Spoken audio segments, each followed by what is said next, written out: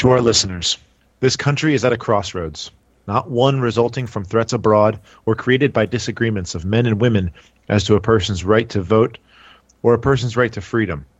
But this moment is one which can hold as much impact on our country as any crossroads I have been alive for.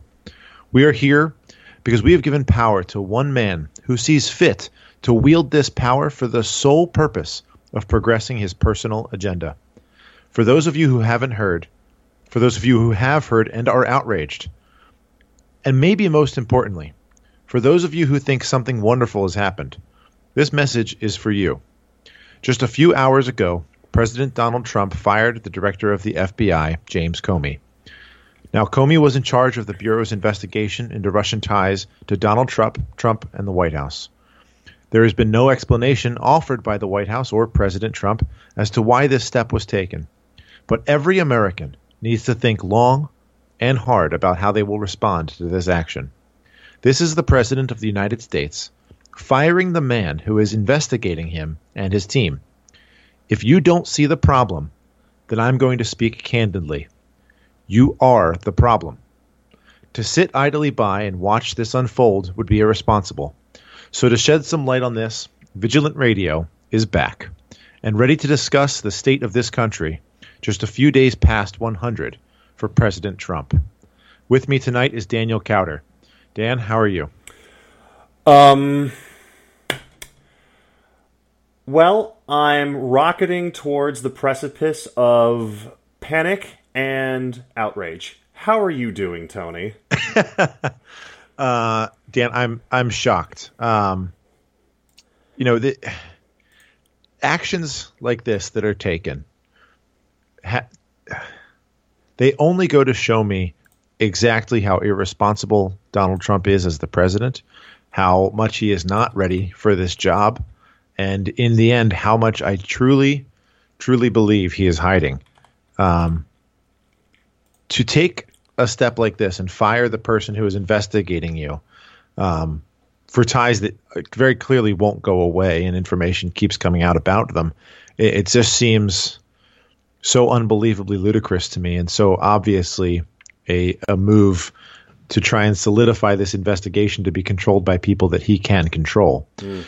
For the listeners who don't know, James Comey was actually held over as the head of the FBI from the Trump administration and was involved in a lot of news outrage during the presidential election due to his announcing of a reopening of the investigation 17 days before Election Day regarding Hillary Clinton's emails.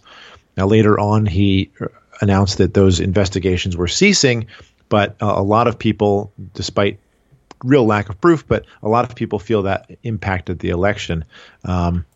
It seems so crazy to me that you get a guy to announce that he's investigating your rival in the presidential election, and then you fire him less than or a little more than 100 days after you get the seat. So, Dan, how did you find out about this? I was trolling Twitter, minding my own business, blissfully unaware that something like this had happened.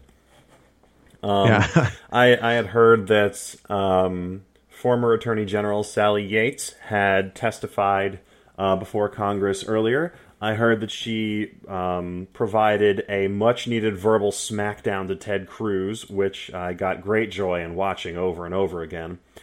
And I thought that everything was, kind of going, well, slowly for my taste with the whole Russian connection. But I felt that it was going. And then I see some chatter that doesn't really make any sense, and a whole lot of, hashtags are popping up and things are trending, and I see that Comey's trending, FBI director's trending, and then I see the word fired in there somewhere, and I hop over to Reddit, and there's this whole laundry list of news articles that had just come flooding out about how Comey had been fired. And that's about when I started losing my mind. So, what was your gut reaction to this? Oh, fuck, was my gut reaction. The idea, and you could say this for Democrats, for Republicans, for anybody, and this is why I'm I don't know why I'm stunned. I shouldn't be, but I am. That there are some people out there that are cheering this. And that are saying, this is good news. This is good news. Ha ha ha ha, they got him, right? Right. The idea that the dude being investigated fires the dude investigating him because that's one of the powers that are available. That's insane. That is insane. How is that a thing that can happen? But here we are. And if the position was reversed, if Hillary Clinton had won the election and taken with her a Democratic House and a Democratic Senate, and now the Supreme Court were Democratic and all the other things, but we had some Republican, some holdover from who knows when, investigating Hillary, and she just fires him. Can you even comprehend the spittle-flying rage that the right would have been sent into? And that's, it's an important point, and one that I love your color commentary on. But this is when I made that little intro, and I pointed out that I really want people who think that this is a good decision to think about. If the shoe was on that other foot, and Hillary Clinton was in office, and she fired somebody that was investigating her emails, because obviously that's the easiest thing to relate to here. If she had done that, what would you be thinking? I'm talking to every listener, anybody who's hearing this. If that had happened, what would you think? That's what we are thinking right now. Okay, that's what everybody that thinks this is ludicrous is thinking, and not because I am a Democrat. It's not. I'm not. So it has nothing to do with political party. This has to do with the absolute absurdity of providing that kind of power and that type of power. I've got nothing else. That kind of power to one man to stop an investigation and control an investigation into himself. It's just absolutely crazy to me. And it's my goodness. I'm sorry. My thoughts are just going 1,000 miles a minute here. You think? Oh, no, sorry. Go ahead. Sorry, it just came back to me. I just wanted to put in, I'm not even a James Comey fan, right? I am not on quote-unquote Team Comey. This has nothing to do with him. No, as far as I'm concerned, and I mean, I will be the first to admit that Hillary Clinton made 1,000 mistakes during her campaign, and that on top and her of career. During her career, during her campaign. Also, on top of those two layers of things that went wrong for her, or things she did wrong, there were also outside forces that went wrong for her. 30-year smear campaign that's been painted on her by the Republicans. There are 1,000 things that went wrong for Hillary Clinton. But I absolutely believe that despite those things, she probably would have squeaked out the win if James Comey hadn't come and had this duty to, report to Congress about a whole big nothing burger that, the Anthony Weiner, Huma Abedin emails ended up being.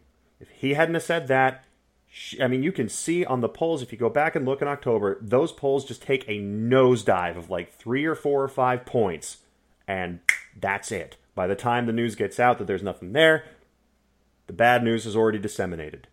So, as far as I'm concerned, James Comey was the final nail in the coffin for my quote-unquote side of the political spectrum. I don't like him. That said, this is bogus to the highest degree. This is constitutional crisis level stuff we're dealing with here.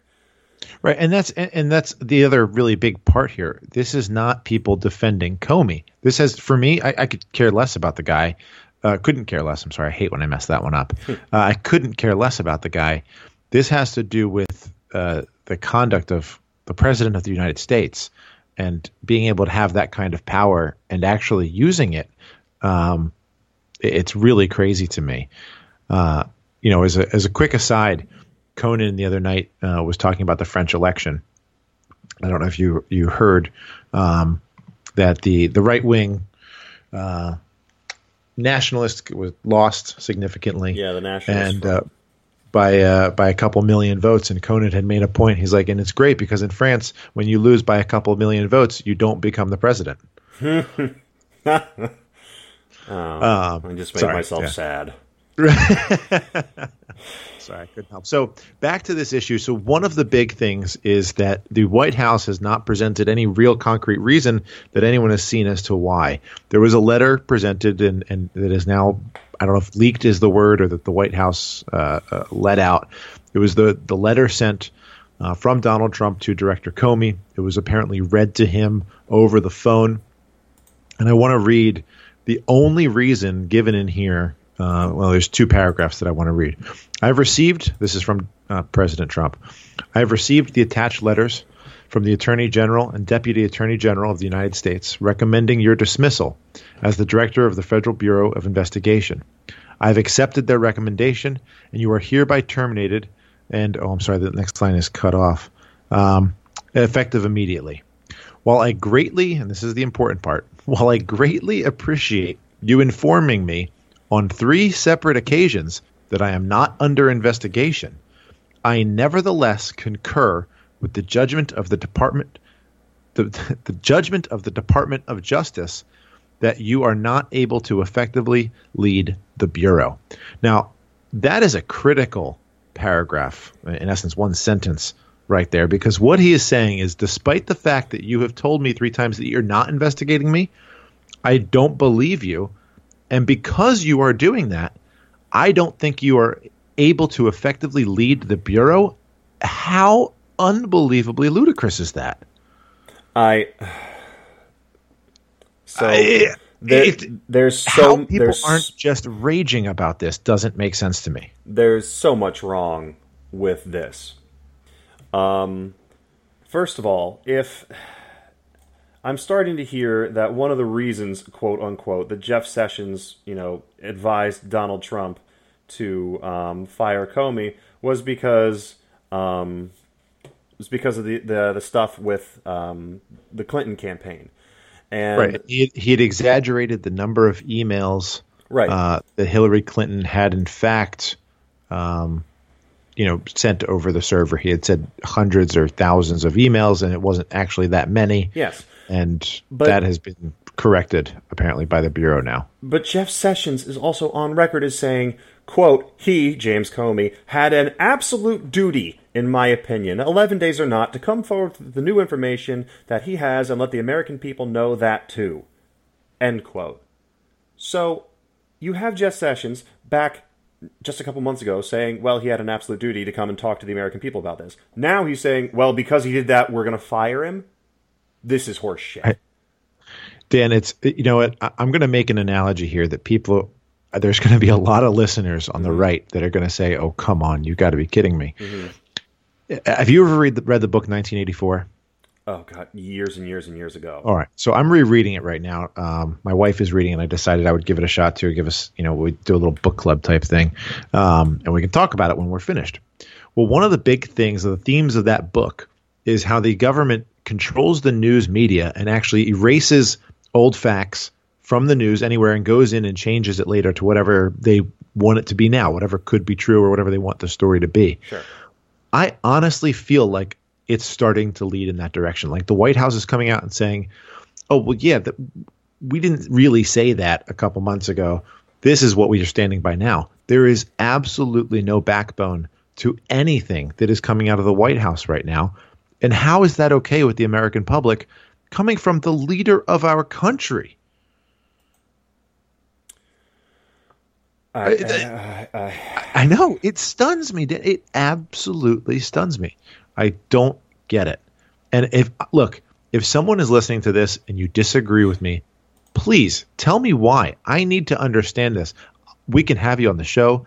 We can talk about it.